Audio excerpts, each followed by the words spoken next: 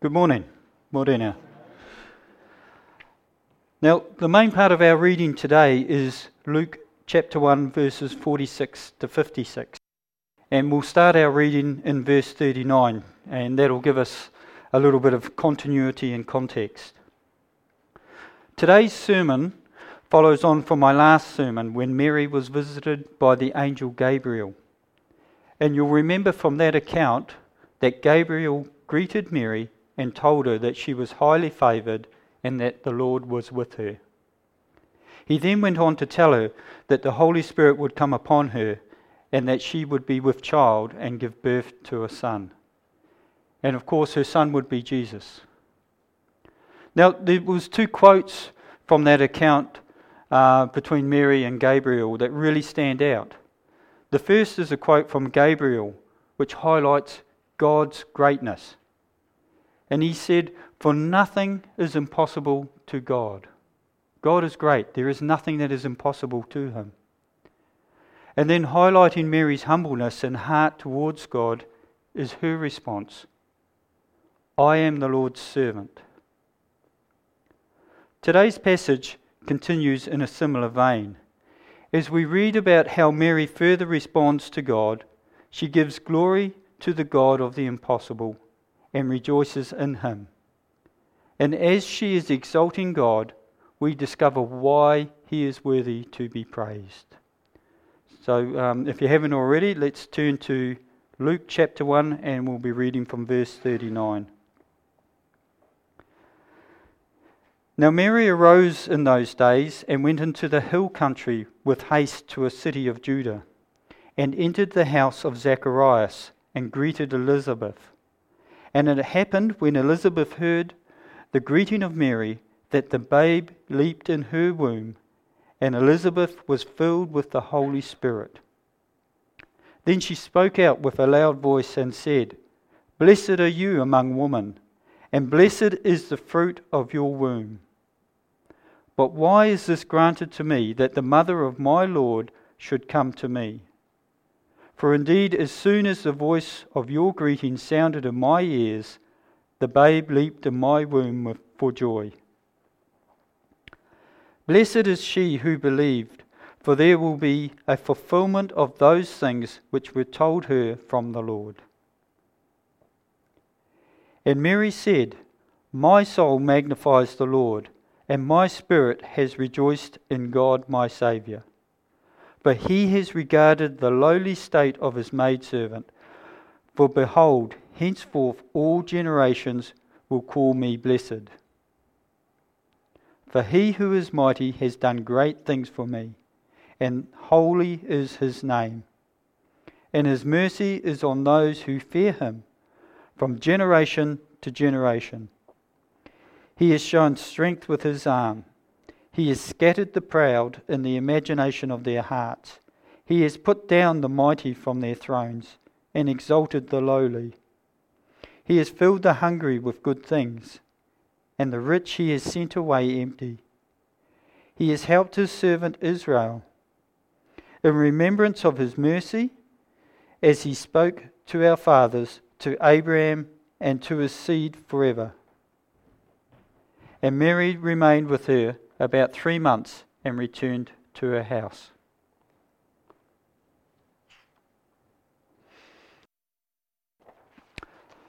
Now, this passage is known as Mary's Song, or more famously, it's also known as the Magnificat. And the word Magnificat comes from the Latin Vulgate translation of this particular passage. And the word Magnificat translates as to glorify. And that's what this passage is all about. It's about Mary glorifying God. Now, comparisons are made between Mary's song of praise and the song of Hannah, which is found in 1 Samuel chapter 2, verses 1 to 10. Now, we're not going to read through that right now, but I encourage you to read it later, so I'll just summarise it for you. Hannah, you will remember, was unable to have children. She was barren, and she prayed to God with all of her heart, and God heard her and found favour in her. And as a result, she gave birth to Samuel, and then later on she had other children as well. And you may remember that we had a message on Hannah some time ago, and we drew a link between Hannah and Samuel through David, whom Samuel anointed as king, and down through history to Mary and to Jesus. And as well as this link between Hannah and Mary, there's also a number of similarities between the two songs of praise that the two women sing before God. They both rejoice in the Lord from their heart.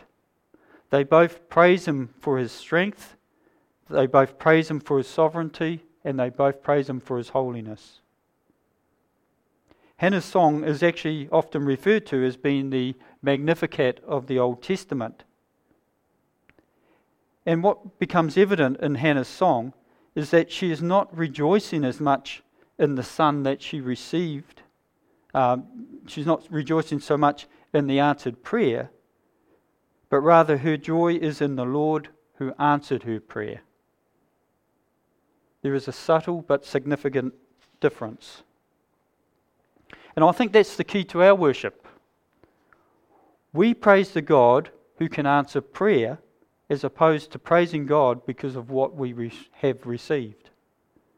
And in the same way, we are saved, and then we go on to praise the God of our salvation. We are blessed only because of what we receive from Him, so we praise the God of that blessing. Now, as we move through this passage today, our main application is the how and the why. How does Mary praise God, and why is He worthy of being praised? Well, when we look at the how, we'll find that it is from her inner heart, and it is with all of her being.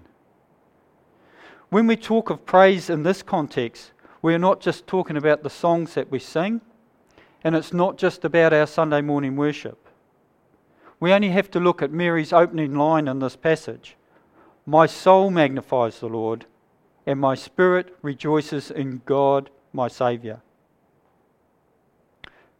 Her song of praise isn't just well thought out lyrics, but they come from and are brought forth by her whole being.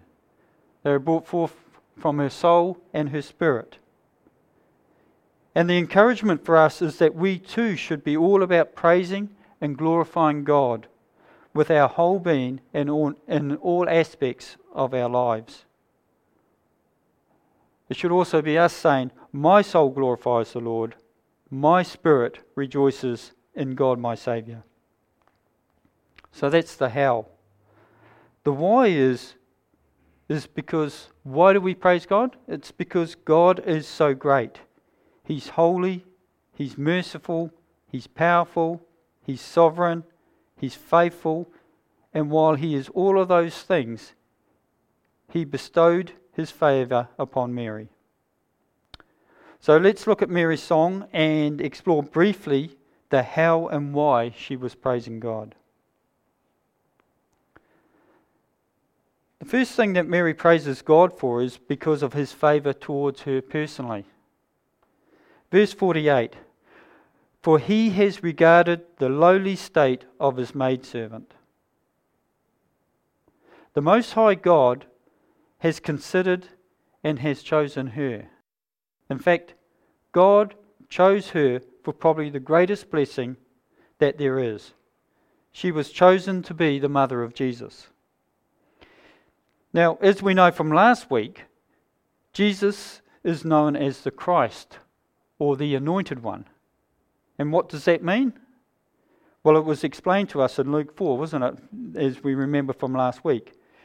He is anointed to bring good news to the poor, to proclaim that the captives and the oppressed should be set free, that the blind shall see, and he shall declare that the time of the Lord's favour has come. Mary's child will bring deliverance and salvation for all of mankind. And because of this great blessing and fulfillment of God's promise through her, Mary is now known as being blessed above all women.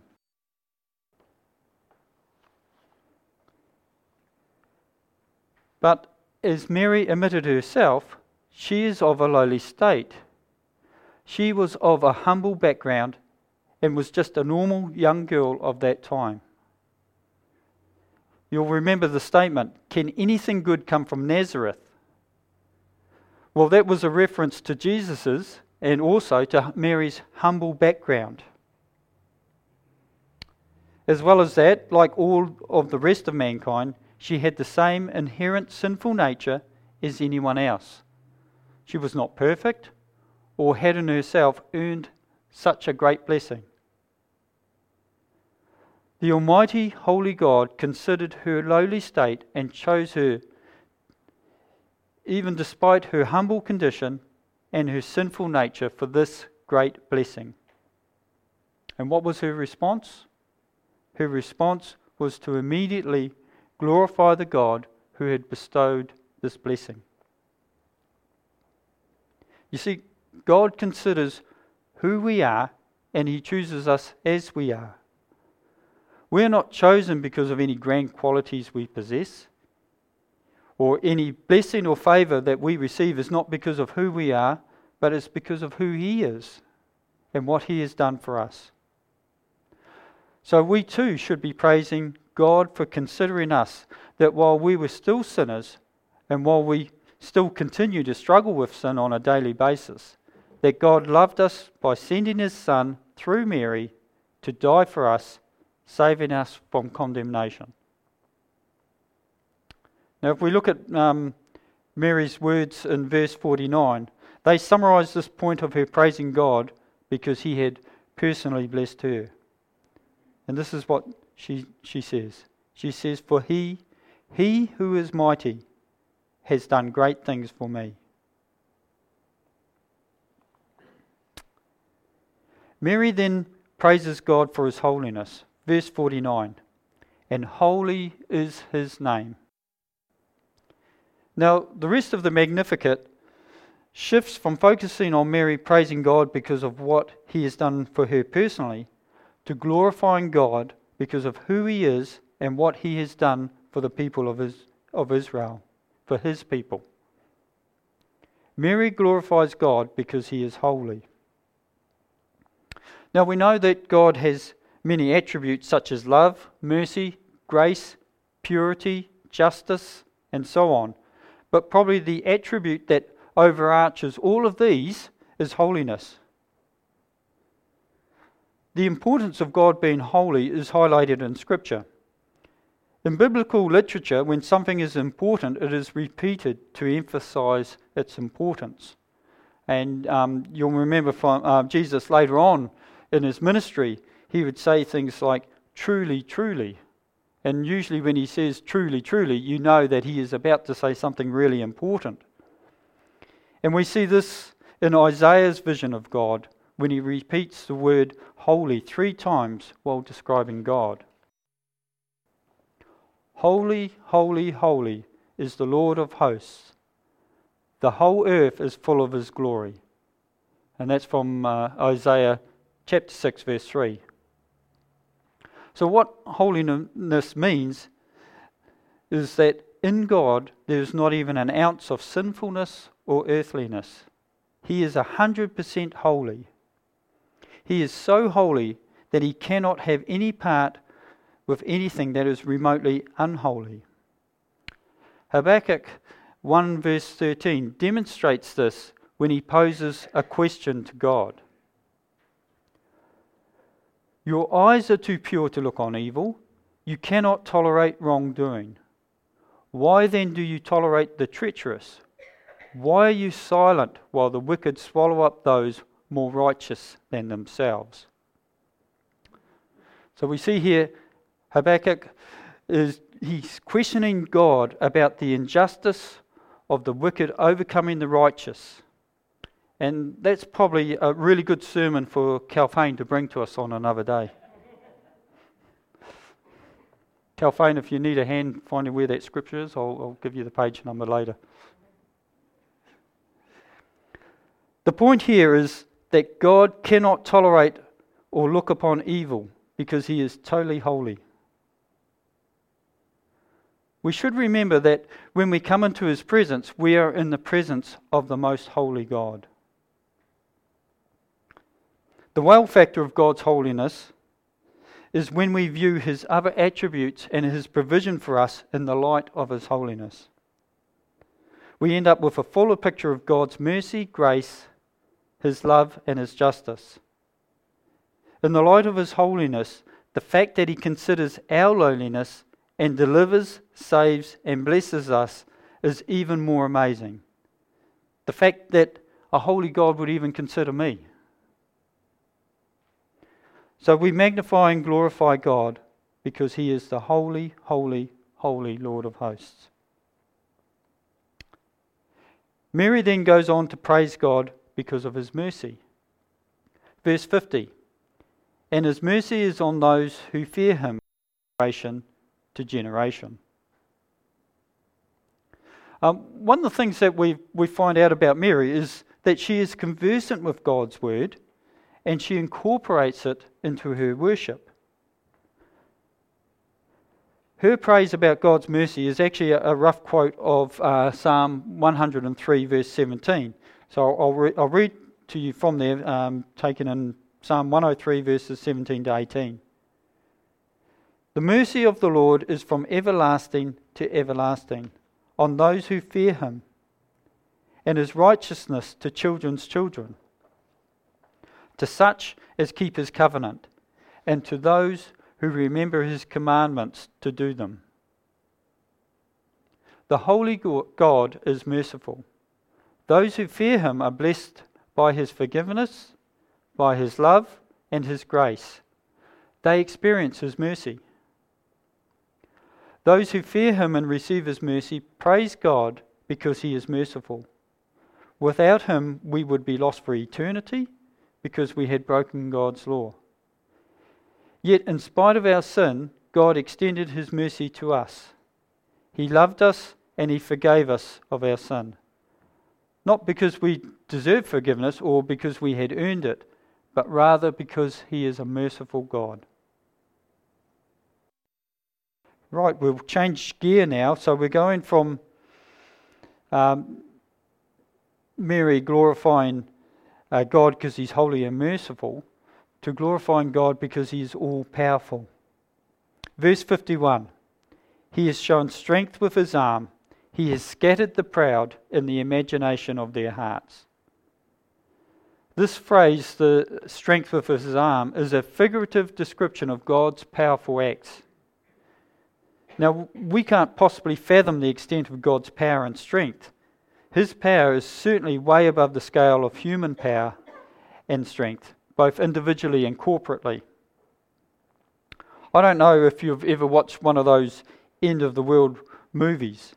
I recently watched one, and it was about a comet hitting the Earth and causing an extinction-type event. So it was pretty uplifting on a Saturday afternoon. Anyway, as the movie plays out, with the graphics and things, it's quite shocking. It sort of showed major cities and continents were being totally destroyed within a very short period of time, and along with it, most of humanity. Sometimes we see God's power as being comparable with natural events, such as hurricanes, tsunamis, wildfires, or even comet strikes. However, Scripture tells us that He is far mightier than these things. We only have to consider the fact that He created the earth, the universe, and everything in it. How can we possibly comprehend the extent of His might? The fact that God is all-powerful is certainly a reason why we should be in awe of God and why we should glorify Him. And David does just that. In 1 Chronicles chapter 29, these are the words of David, praising a powerful and great God. Blessed are you, Lord God of Israel, our Father forever and ever. Yours, O Lord, is the greatness, the power, and the glory, the victory and the majesty, for all that is in heaven and in earth is yours. Yours is the kingdom, O Lord, and you are exalted as head over all. So God is powerful. He is also sovereign, and the two sort of go hand in hand. Mary goes on to uplift God because he oversees everything, and his purposes have and will come to pass. From verses 52 and 53, he has put down the mighty from their thrones and exalted the lowly. He has filled the hungry with good things, and the rich he has sent away empty. Mary knows God through his deeds. She knows God's word and the history of God's interactions with his people, the Israelites. These things were passed on down to her, and she praises God for his sovereignty. It was God who overcame Pharaoh and the Canaanites and the Philistines and many other powerful enemies of Israel. She also remembered how God had risen up his people from humble backgrounds, people such as Joseph, people such as Moses, Samuel, David, Esther, and Daniel. Throughout Israel's history, he has never allowed his chosen people to be completely overwhelmed or destroyed, because that was part of his purposes and his plan, and that was part of his will. And Scripture doesn't end there in regards to God's sovereignty. We only need to look back to our studies in the book of Revelation to recognise that God's sovereignty is still unfolding and will be fully realised in the return of Jesus, the King, and in the establishment of the new heaven and the new earth. And again, I'm going back to Isaiah chapter 46, verse 10. I make known the end from the beginning, from ancient times what is still to come. I say, my purpose will stand, and I will do all that I please. So we praise God because he is sovereign. Now the last thing that we'll look at is that Mary worships God because of his faithfulness to his people. Verses 53 to 55. He has scattered the proud in the imagination of their hearts. He has helped his servant Israel in remembrance of his mercy, as he spoke to our fathers, to Abraham and to his seed forever. God is faithful to Israel and the promise that he made to Abraham. Mary understood that God made a covenant with his people. God had promised to make from Abraham's spiritual seed a great nation that would be a blessing to all the world. And God is faithful to his promises and his covenant. Now, I don't know if Mary fully understood the blessing that she had received and its ongoing implications.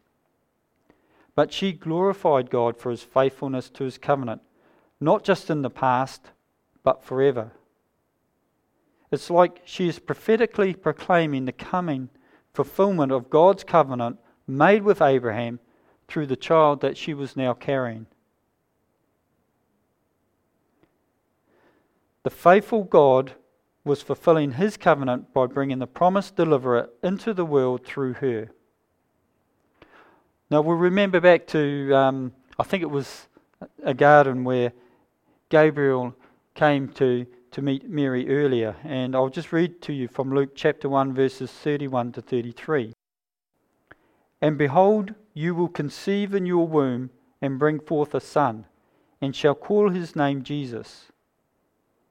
He will be great and will be called the Son of the Highest, and the Lord God will give him the throne of his father David, and he will reign over the house of Jacob forever, and of his kingdom there will be no end. So it's no wonder that she was joyfully praising God. God is faithful. He is faithful to his promises from ancient times through to forever. Our faithful God is worthy of our praise.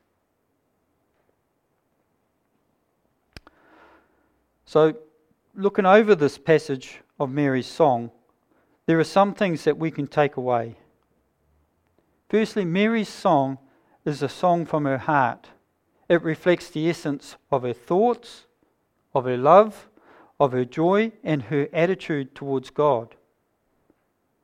Sure, she had a good reason to be full of excitement and to bring forth this song of praise. But I can't help but think that she still would have glorified God in the same way and for the same reasons, even if God's history had passed her by and we did not even know who she was. And this is reflected in her statement, I am the Lord's servant. The big picture is that we worship God in all aspects of our lives because of who He is. He is all-powerful, He is holy, He is merciful and faithful, and so on. And because He is all of these things and more, we can know His salvation, His deliverance, and His blessing. I'd just like to finish with a Psalms 146, verses 1 to 2. Praise the Lord. Let all that I am praise the Lord. I will praise the Lord as long as I live. I will sing praises to my God with my dying breath. Let's pray.